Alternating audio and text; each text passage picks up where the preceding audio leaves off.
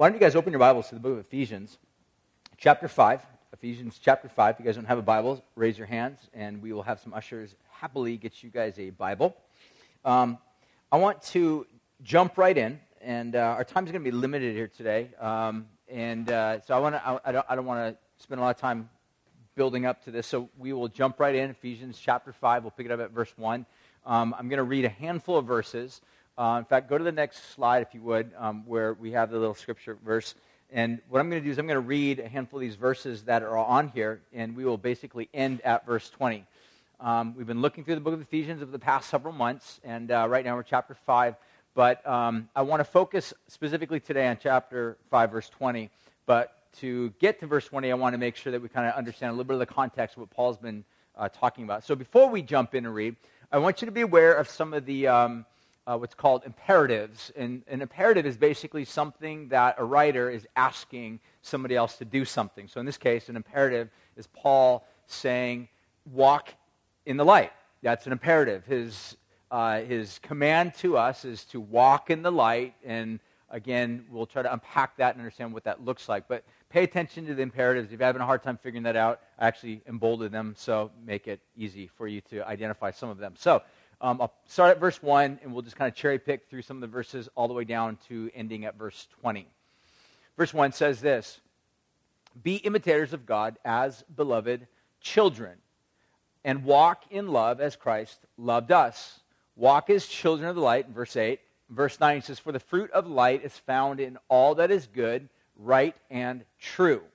Verse 11, "Take no part in the unfruitful works of darkness, but rather expose them." Verse 14, "Therefore," it says, "Awake, O sleeper, and arise from the dead, and Christ will shine on you." Verse 15, "Look carefully then how you walk," or how you live your life. Verse 20, this is where we end, "Giving thanks always and for everything to God the Father in the name of the Lord Jesus Christ." So God, we ask you right now that you would help us to understand what this has to say. God, bring light to our minds, that as we unpack this and understand it, that it wouldn't just simply be information, but God, that it would be used by your Holy Spirit to bring transformation to our lives and change to who we are and how we live our lives. And so we pray and ask all these things in Jesus' name. Amen. So in short, what Paul's been doing is been giving these imperatives all the way throughout chapter 5, and what he's been doing is been basically calling us, welcoming those who are followers of Jesus to live like Jesus, to live like God. That's why he starts out verse 1 by saying, "Be imitators of God." But then he goes on and he says, "Walk in love." And the concept of walk means to how you order your life. So think of someone, it's like sort of a metaphor, how you walk, or, walk in according to God. It's a way of saying order your life in accordance to God in a way that is consistent with the nature of who God is. That's what basically walk means. And Paul is going to then go on to say, walk in the light. To walk as children of light. And the idea here is light is sort of connected with the concept of love. It speaks of sort of moral purity, a moral wholeness. And so walk in love. In other words, as we walk in light, as we walk in love, as we live out some of these imperatives that we're called to live out, what we're doing really is we're giving indication to the fact that we are children of God. In other words, our lives are to reflect the character and the nature of God. So God is in light, or God is light, so therefore as we walk in light, we are reflecting God. Because God is love, as we love one another, and what love is that hard, gritty thing that we do to show and demonstrate compassion and kindness to others, and not just those that we like, not just those that are nice to us, but even to our enemies. And that's who God is. God is love. God loves not just those that are kind to him, that are nice to him, that are always like giving praise to God, but God is even kind, believe it or not, shockingly, to even his enemies. And so what Paul is calling us into is to live a life that is reflective of God. Now, that as a side, it's important to understand, we've been saying this all along, that all of the imperatives that Paul gives to us are always firmly rooted in what we would call the indicatives. And what that means is it's rooted in passages or ideas that indicate, that's what indicative means, that indicate something that's already been done for us. So in other words, every imperative that Paul gives us is actually built upon chapters 1 through 3 of the book of Ephesians. In other words, everything that God has done for us in Christ. Everything that God has richly lavished upon us. Everything that God has done through Jesus in taking our sin upon himself and washing us and cleansing us and taking us who were enemies of God by our lifestyle because we walked in darkness and actually bridging the gap rather than alienating us, rather than kicking us to the curb, rather than sending us to hell for eternity. God shockingly, miraculously invites us, welcomes us, loves us, forgives us, cleanses us of our defilement, and calls us his sons and daughters and gives us the inheritance of everything that he has. Shocking. That's good news, by the way. Some of us are like, should I say an amen right there? Yes, that there's a perfect spot to just sort of insert an amen because it's really good news. And this is what Paul is really talking about, is that God is really good and God has done all these amazing things. And so what we've been looking at over the past couple of weeks is that those that walk in the light, those that have been transitioned in their lives from darkness to light, have certain ways in which they live out. And one of the ways in which they demonstrate the fact that they are no longer in darkness, that something called light has actually transformed them and changed them. One of the indicators of this is that they actually give thanks always and for everything to God, the Father, in the name of our Lord and Savior Jesus Christ. That's what Paul is saying, in other words. So what we've been trying to kind of put together side by side is every week looking at sort of this idea of what it looks like to walk in light. But at the same time, Paul also identifies on here that when we walk in light, like in verse 11, take no part in the unfruitful works of darkness, but rather expose them. So what we've been saying is that when you walk in the light, you will by nature bring exposure to something, to darkness, something that is, by definition, darkness. And so, for example, that's kind of what we've been saying. It could go something like this. Walking in the light, in this case, looks like giving thanks to God. Exposure of darkness looks like ingratitude. In other words, darkness, in this case, actually looks like ingratitude. Now, if you were to pause right now and just say, on a purely humanistic level, meaning interrelational, think about people that you know, think about people that are close to you, people that you maybe care about, and think about those that are constantly complaining, constantly murmuring, constantly frustrated, and they can never see anything good about life or about relationships or about anything good in their life. They're always in a perennial state of woe. Are those people draining or life-giving? Draining. In other words, it takes life. It takes life to give to them, to commit to them. At some point, there's a tendency to be like, especially if you're down, you're having a rough time in life, it's hard to want to engage in relationships like that because it takes life out of you. It's life-taking rather than life-giving. In other words, and if God is life, then everything that God does is life-giving. Not life-taking, life-giving. So therefore, to walk with God would be to be engaged in life-giving. So on the contrary, when you meet people that are always filled with gratitude, they're the ones that notice every little detail that you do for them. They might be like, thank you so much for that cup of coffee, or thank you for noticing, my new pair of shoes, or thank you for noticing my haircut, or thank you for whatever. Those types of people that are always lavishing gratitude upon you and thankful for life and thankful for all the good things that they have in life. Those are the people that are life-giving. When you're around them, you're like, oh my gosh, I love hanging out with these people. They're just life-giving because they are reflective of God. They're walking in the light and not in darkness. Does that make sense? You guys following along so far? Good. So I was listening to a message this past week, and this might sound a little bit like a tangent, but it's not. I promise it'll come back into the message. And basically the theologian in this lecture he was giving kind of made this interesting contrast. And what he was saying is that the whole storyline of the Bible can basically be summarized by two specific narratives. And the next slide, I'll show you a little bit of a graph on this. And basically he gives this idea, the narrative of abundance and the narrative of accumulation. And those phrases need definition because alone by themselves they don't really make a whole lot of sense. But and so the rest of it, like the last four things on there in the bottom, as I was working this out and thinking through it, and it's like, wow, this is what a genius way to think about it. But what he was basically saying is that the narrative of abundance really taps into this fact that it believes at the heart of its nature that God created this world, God orders this world, and God sustains this world. And to add to that, God sustains all life in this world. That means God sustains you, God feeds you, God takes care of you, God loves you, God clothes you, God cares for you. All right, let me just pause real quick and say, because we might hear the word abundance, and if you're somebody that has watched too much Christian television, you might think, well, it's just talking about the health and wealth doctrine. And I would say this, I absolutely repudiate that doctrine. It's false theology. It's not a gospel. It's not at all helpful, but the idea that oftentimes goes like this, that God wants you healthy, wealthy, and having a nice car, and a good, sound, healthy weight, and a beautiful spouse, and God will take care of all you. So if you have enough faith, God will give you all these things. And that's a complete, broad stroking of all of that. But the point of the matter is it basically leads to this concept that God wants you to constantly have lots of good stuff, hence the name prosperity gospel. So that's not at all what this is talking about. So just to make sure that you understand the distinction here.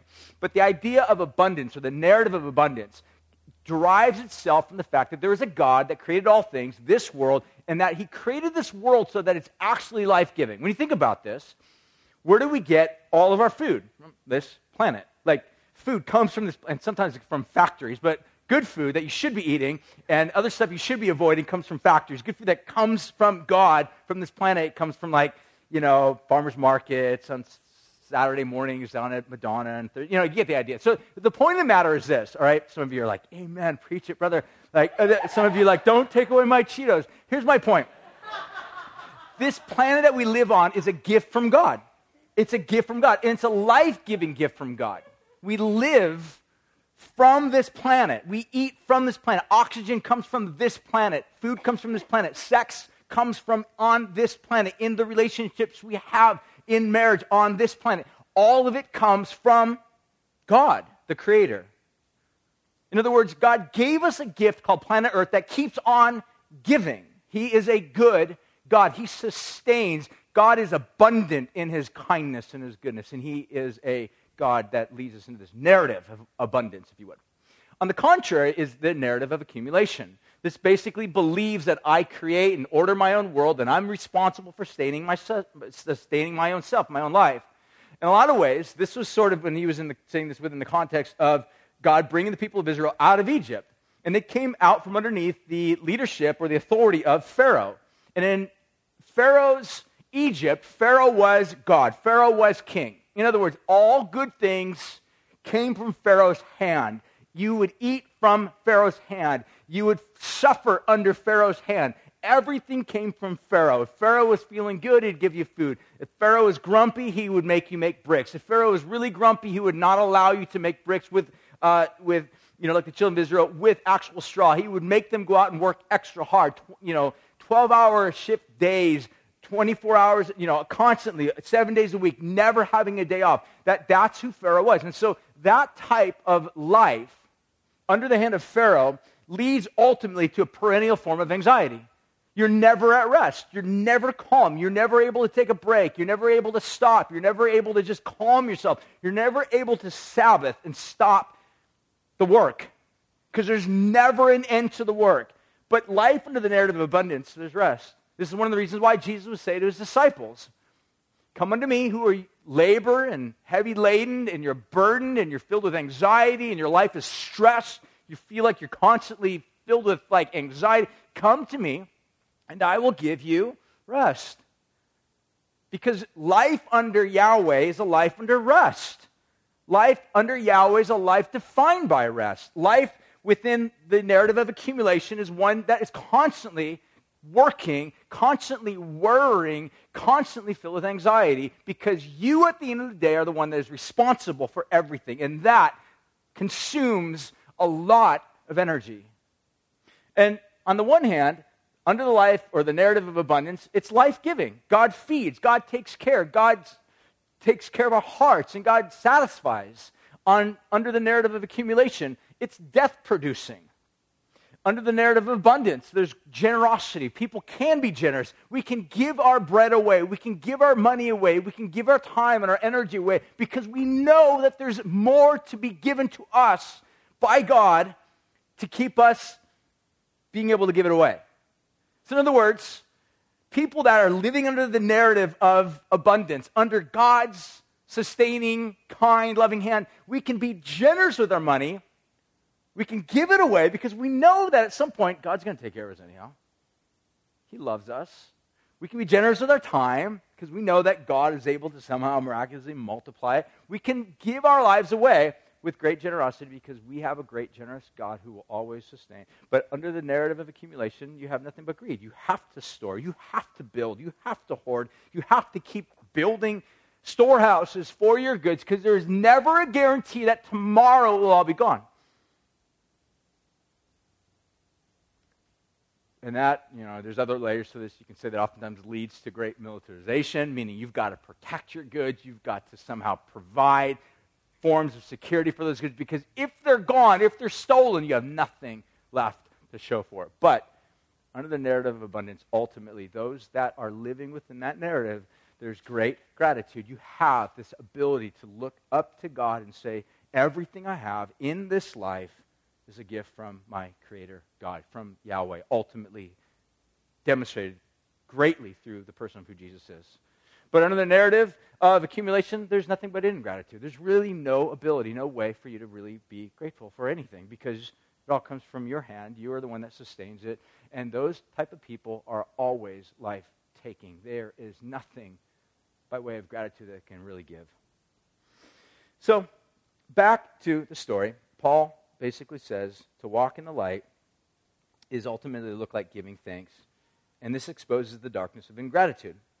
So I want to ask basically 3 questions of the text, and then we will close this up. First of which is, to whom are we to give thanks? Ephesians chapter 5, verse 20 basically says this, to God the Father.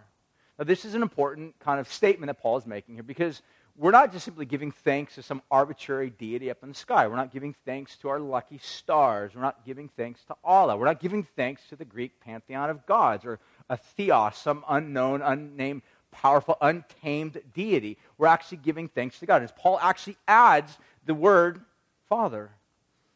This is really essential because oftentimes we lose sight of the fact that we actually have a God that is not just powerful, but he's also fatherly. You know what that means? That means that if you're a Christian, that if you have given your heart over to this God, you're no longer an orphan. You're not just simply living on your own, trying to define your own life, trying to figure life out on your own. You actually have a Father that loves you, that cares for you. It's one of the reasons why Jesus says when you pray, pray to your Father. Say, our Father who's in heaven, holy is your name. Your will be done. Your kingdom come on earth as it is in heaven. The whole point is that he's not just some sort of raw entity or raw power out there to strike, but he's like a father that actually nurtures and cultivates and loves and cares. He cares for you. This is the image, this is the picture that Paul is summoning when he's causing us to think about who God is. That when we give thanks, we're giving thanks to God who is a father. Second question is, when are we to give thanks? And this is when it gets a little bit challenging, okay? When are we to give thanks? At church on Sunday, period. Enter into 6 more days of the week and grumble and complain, 6 rest of the days, and then every Sunday we kind of put on our little Christian face and we're like, praise Jesus. It's like the rest of the week we're just constantly frustrated and upset. And, the point of the matter is Paul actually answers that and he says, give thanks always for everything. Always, all times, and in everything. This is where it gets really challenging because we have to ask the question, when Paul says everything, does he mean everything? Does he mean even in the midst of the diagnosis of cancer? Does it mean even in everything in the midst of marital brokenness? Does it mean everything even in the midst of joblessness? What does it mean to be thankful to God, our Father, in everything? Shockingly, that's exactly what Paul means. There's no hidden tricks to the Greek here. It is what it is. And we'll unpack that more in just a second because that's challenging to us. Because when we think about giving thanks, it's easy for us to give thanks in the good things. That's kind of how we would like to edit this text. We're like, give thanks to God. If the passage said, give thanks to God when all things are awesome in your life, we'd be like, that's one of my favorite verses. But that's not what it says. It says, give thanks to God when in everything. In everything. the challenges and the hardships and the struggles and trials, give thanks to God, your Father, in those moments. So that leads me to kind of move on to real quick. We'll take a look at 4 different types of people that basically are kind of, I think, within the mindset of gratitude and ingratitude. I'll give a quick look at it. The first 3 actually are actions, responses of faith, meaning these are faith-filled reactions, responses. The last one is actually a faithless response, or in other words, disbelief or an unbelieving response. So first of all, we'll see that there are those in the first category who give thanks after receiving the blessing or deliverance from God. They give thanks after they receive the blessing. Now, I think we'd all agree, that's most of us, right? I mean, would you agree that it's easier for us to actually give thanks to God after the rent check comes in the mail and we're able to pay it, after, our, spouse gives birth to a healthy child and everything's great, after, we say I do at the altar. It's easier to say, God, thank you for everything you've given me after the blessing or the deliverance actually comes. And again, there's nothing wrong with that. It's biblical response. It's oftentimes the way people respond. And what we see are a couple examples of this. Exodus chapter 15, we're basically told that Moses, they come out of Egypt. The immediate response is Moses sings a song. I won't read the passage. You guys can read it. It basically says, I will sing to the Lord for he's triumphed victoriously. And the idea is that, or triumphed gloriously, that in response to God doing something great, we will give thanks to this great God. Revelation chapter 15, it's called the Song of Moses. And this is after God moved greatly and mightily, rescuing people and vanquishing foes. It says that they actually sang this song to the Lamb, Jesus, and it says, great and amazing are your deeds, O Lord God Almighty. So these are songs of worship and prayers of gratitude after the blessings, after the deliverance of God. So those are the first type of people. Second type of people are those that give thanks before receiving the blessings and deliverance. In other words, before any real, true, tangible evidence of God actually pulling through, they know what they're going to be facing. But even before the rent check comes, they're like, God, thank you. You're going to pay our rent. I don't know how you're going to do it. Thank you. Before, all these other things come into play, it's like, God, thank you. I know, I don't know how I'm going to get through all this. I just know that somehow you're going to be faithful in the midst of this. So, for example, there's a couple other verses as well that we see. In fact, actually one, 2 Chronicles chapter 20, verse 21. We actually read this last week, if you guys were here. It's a passage. It's about a guy by the name of Jehoshaphat. He was a king. He was actually advised to kind of build his army. And part of the ways he was ordered to build his army was to call what's called the Levites and the high priest, and they were to go out and sing a song prior to the engagement in battle, which is kind of a crazy military technique. I don't think we see that too often today. It's not like, we send out U2 in front of our battle, on the ground before boots hit the ground. We're like, there's U2 doing a concert for Taliban. Isn't that awesome? Like that's not what happens. Like, we don't do that because it's a strange tactic. But this is what God called Jehoshaphat to do. He goes, go out and have your people sing a song of praise and thanksgiving to me before the victory is going to be delivered. And it says they sang, give thanks, and they gave thanks to the Lord for his steadfast love endures. And ultimately in the story that they won the battle. And the idea here was that they gave thanks to God even before the victory was actually in their hand. That takes faith to do that, by the way. You guys know that? Because oftentimes we don't have what we see. Like, we don't know what the outcome is going to be, but what faith is basically says, I don't know what the exact outcome is going to be. I don't know exactly what the diagnosis is going to entail. I don't know what the challenge is going to provide. I don't know what the extenuating circumstances are going to involve, but I know that God is somehow with me, and God will somehow deliver me or help me or give me grace even in the midst of it. And that takes faith and confidence that God will do that. The third thing is that we see that there are those that give thanks during darkness and suffering and trial. They actually give thanks during the circumstances. A couple verses is in the book of Daniel. Some of you guys are familiar. Daniel actually lived in a region called Persia, which would have been modern-day Iran. And next slide. And while he was in Persia, there was a law that was passed, and the law, in essence, said that Daniel is not allowed to pray to Yahweh. So that was troubling. Obviously, Daniel followed God, and Daniel wanted to be a good Jew. And Daniel was trying to live as a good Jew amidst the pagan culture and society. In a lot of ways, that's kind of not too far off from what you and I as human beings, Christians, followers of Jesus, are trying to do here on the Central Coast and beyond, is try to be faithful to Yahweh, trying to be faithful to God in the midst of a culture and an environment that, in a lot of ways, is sort of hostile to God. And that's what Daniel was. In fact, there was a law that was passed that says no Jew can pray to any other god except, the great God or whatever, the leader of the Persians. And so Daniel knew this, and that he knew that not only his life, but his livelihood, in other words, how he conducted his life, how he ordered his life, everything was potentially in line for a total major upset.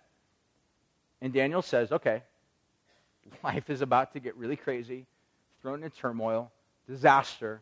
Everything I've known is going to be displaced. What's Daniel going to do? Well, in the middle of this trial, he actually gets before God, gets on his knees, and begins to pray. He does the very thing that was outlawed. It's amazing. Daniel is praying to God in the middle of his trial. Another one is Jonah. I love this passage, and some of you guys are familiar with Jonah. Jonah was swallowed by a great whale. And so here's Jonah in the middle of the whale. He's actually kind of looking back, sort of him writing his testimony. Here's what happened.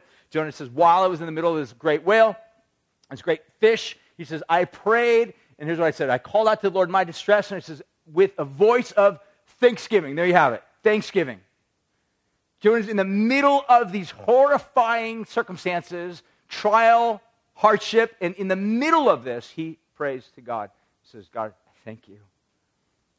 I don't know what you're going to do. I don't know what you're doing, but I thank you that somehow, whatever it is that you're going to do, you're a good God. This is a hard thing to do. I admit. Some of you guys are familiar with the story that I'd kind of come out of over the past several months.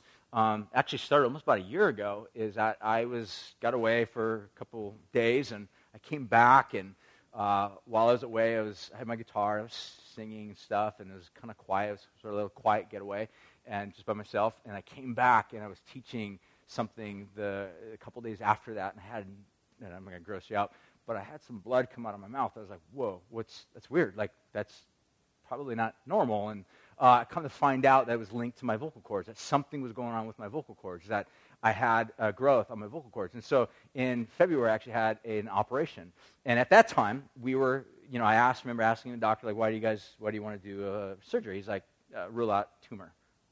I'm like, okay, like cancer? He's like, yeah, cancer. And I'm like, okay, what does that mean? Like, if I have cancer, like, what's that going to look like? He's like, I don't know. It depends on how much it's spread. And I'm like, oh my gosh. That means if my vocal cords get operated on and it's cancer and it spreads, it's bad, then more vocal cords need to be cut off, and that means I won't have a voice, and it means I won't be able to talk, and if I talk for a living and do this for a living, that means I probably won't be able to do this for a living anymore. It's like my whole life literally potentially was like threatened. Everything that I've done, like everything I've done for the past 21 years of my life is like potentially going to be gone, and it was scary. It was anxiety-producing. And on top of that, shortly after the surgery, our house was infected, we found out, with mold. And so we actually had to evacuate our house. So a month, my family were like basically homeless. We were living in someone's house that graciously uprooted themselves so that we can live in their house. And it was a very kind gesture, and we were very thankful for them. But our lives were nothing but completely displaced and disoriented. I couldn't talk. My wife needed me to talk, and I'm like typing and texting to her and writing things out in this pad. She's like, I need you to stop doing that. I need to talk to you. I need to hear your voice. I'm like, I can't talk. And and it was just absolutely disorienting. Coming to church was hard because I couldn't talk to anybody, and people would ask me questions, and I couldn't talk. I'd like write on my pad, and I have horrible handwriting, so anytime I'd write on this pad, I'm like, chicken scratch. I know you can't read it. I'm trying to interpret this crazy stuff I'm writing. And it was really hard, really frustrating. And on top of that, shortly after that, I still had a little bit of blood. And the doctor's like, that's really strange. I think we needed to do an MRI on your lungs. And I'm like, oh, for what? He's like, cancer. I'm like, oh my gosh, a cancer threat again? This is ridiculous. And so this constant, ongoing barrage of like all these unknowns in the middle of these circumstances. What am I going to do? And yet I knew enough to realize like if I go the path of the cynic, if I go the path of the complainer, if I go the path of the one that's always just frustrated with life, that's darkness. That leads to a path or a life of darkness. And I'm like, I don't feel like giving thanks to God. I don't feel God's nearness to me in this whole dark season. I don't feel anything good about the circumstances of my life. But I know somehow, I know too much to know that God is good, even though I don't sense it or feel it. Somehow God's good. And it was one of those things in those moments that my wife and I, beyond anything else, were coming together and just praying, God, help us to be thankful in our lives to you through this circumstance. You know, we got our kids watching us, and, you know, we want them to see, you know, a way that suffering could look. And, you know, so it's not like we're trying to be perfect. And, like, it was hard. It was a hard, challenging season. But to be able to give thanks to God in the midst of hardships is what we see as a biblical response. Oftentimes, Jesus does that. Jesus prays to God.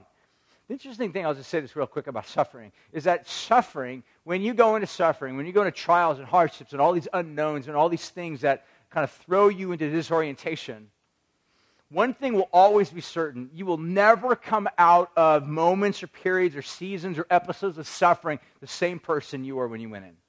Ever.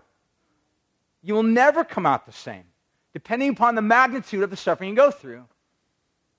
You'll either come out more cynical, more hardened, more frustrated, just more difficult to get around. You will feel more entitled. You'll be the type of person that's always got a chip on your shoulder because you feel as if you deserve better. Or you will come out more life-giving, more kind, more gentle, more tender, more sensitive, more compassionate. Have you ever met people like that? Some go through the fire and they come out like hard. Others come through the fire and they are soft and beautiful and glorious, because that's what we see ultimately with Jesus. And we'll finish with that in a second. The final response that we see through suffering is, or through this type of gratitude and ingratitude, is really this concept of denying God or ingratitude.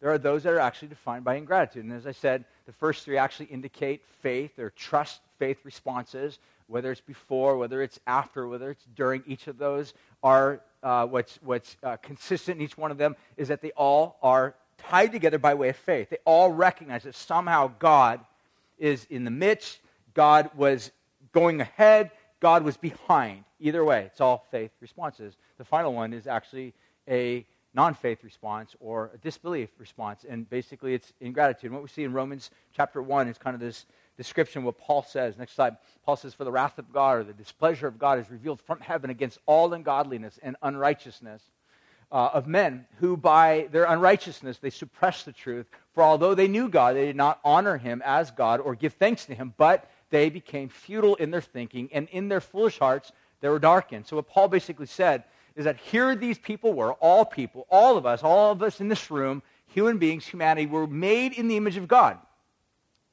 And yet, there are those within God's creation who don't want to acknowledge the fact that they bear God's image. So if I can put it this way, as you think about it, every one of us as human beings, we enjoy features of the image of God in us. We enjoy this. So I want you to think about this for a second. If you've ever found yourself swept up in love or being loved by somebody, how absolutely awesome is that? That's a feature of God. If you find yourself forgiven by somebody that you knew you wronged and they've granted you forgiveness, that's a feature of God. Those are all indicators of the fact that we have borne the image of God. But when people who bear the image of God deny the reality of God, what they're actually doing, if you can think of it this way, it's basically, if I could think of a phrase as I was kind of putting this together, it's basically like cosmic plagiarism. Here's what I mean. Plagiarism is when you take something, say an idea or a thought or art or a song, and you basically adopt it or make it your own, but you don't give the proper attribution to the actual artist that designed it or created it or wrote it. Does that make sense? And we all recognize that. We have laws in this country, in this nation, that basically say if you steal a song, if you steal a photograph and you make your website out of it, and you don't actually credit the one who took the picture, or if you write a book and you basically don't cite the proper references to the person who gave you that idea, you can actually, be fined or maybe even do some jail time, I guess, in some circumstances. But the point of the matter is this, is that you and I bear the image of God. And we enjoy daily features of God in this life, and yet to not give proper attribution to God is a form of cosmic plagiarism.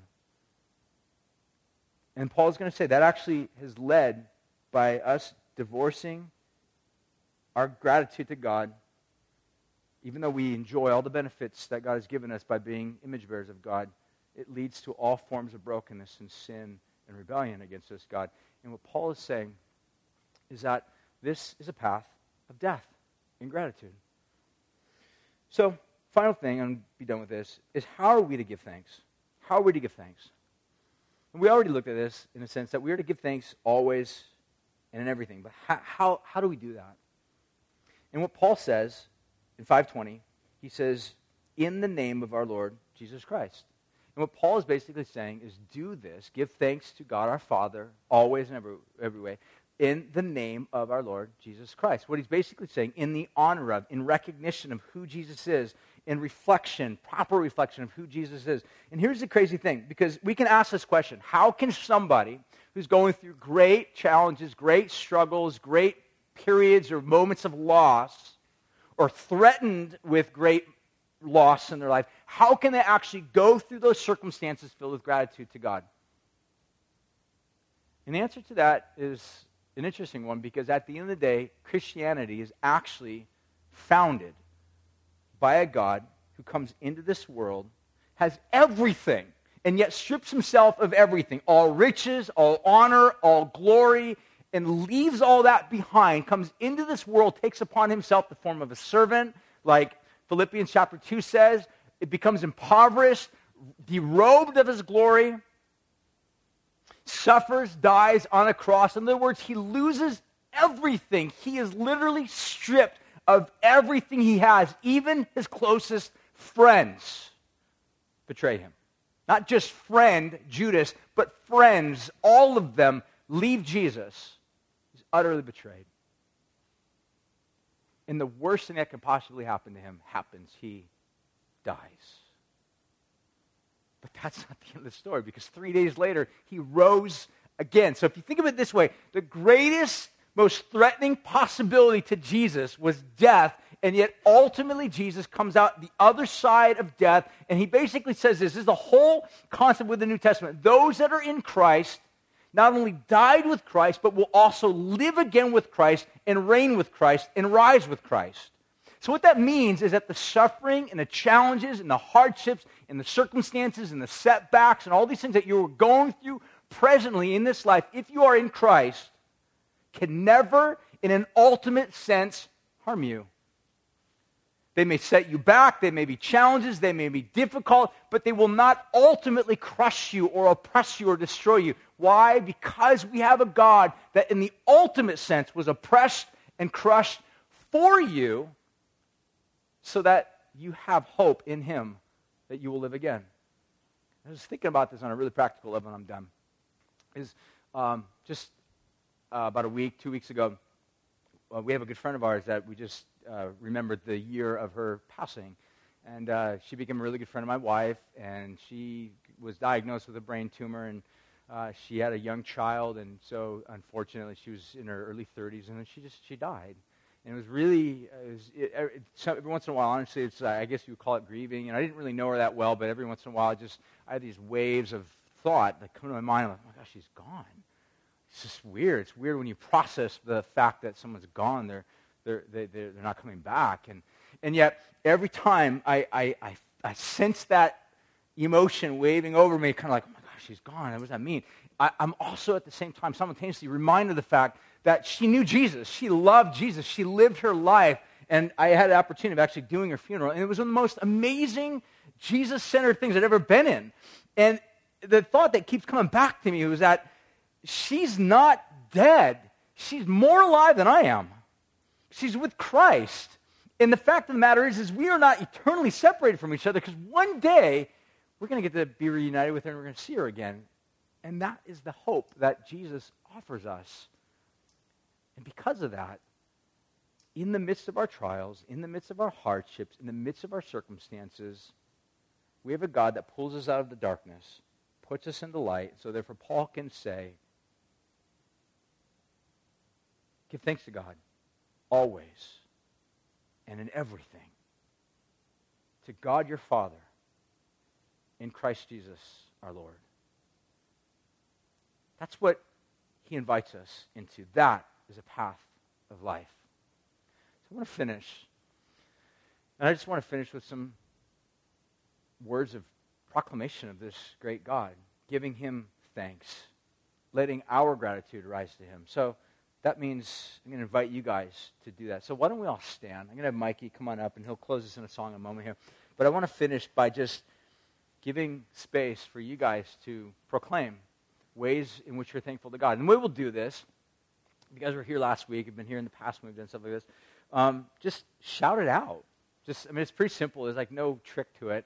I'll pray, and then as we're just kind of in silence, feel free to just shout out your praises to God. Like, just, God, thank you for, saving me in the midst of my challenging circumstance. Whatever it is. You can say it. Just put words to it. Because all of us, we are, again, at the beginning, like I said, we're either living our lives according to the narrative of abundance, whereby we recognize we have a God that orders our life, orders our world, and feeds us by his gracious hand, or we are consumed by the narrative of accumulation, and we're responsible for everything, and our lives are being broken through the darkness of ingratitude. But I want to invite you to come to this Jesus who washes and cleanses your sin, your transgression. The distance that is between you and God is bridged, and you can come near to this God, eat at this table, and feast. In fact, the word thanksgiving that's actually used there is the Greek word that has been used for the English word Eucharist, which is oftentimes attributed to the Lord's Supper. You take the Lord's Supper as a way of gratitude and thankfulness that, God, I can give thanks to you because, even though I'm broken, because you are broken for me, so therefore, nothing at the end of the day can fully, truly crush me. Nothing can fully ruin me if I'm in you. Because the ultimate ruin and destruction of your soul that we all deserve because of our sin that separates us from God has been canceled and covered and taken care of through Jesus. So I want to invite you to proclaim God's greatness. Does that sound good, guys? So just as I finish praying, feel free to shout it out nice and loud so we can all hear you and rejoice with you. If 2 or 3 of you say it at the same time, it's okay. Just, maybe let someone go before you, whatever. Give them the opportunity, and then you can pick it up from there, and we'll finish the song. Sound good? God, I'm going to start this by saying thank you. Thank you, God, for who you are. God, stir up gratitude in our hearts. Let it lead us, demonstrate the greatness of life that you give to us, that you feed us. So God, let gratitude and thanksgiving arise in our hearts, in our praise, in our congregation right now.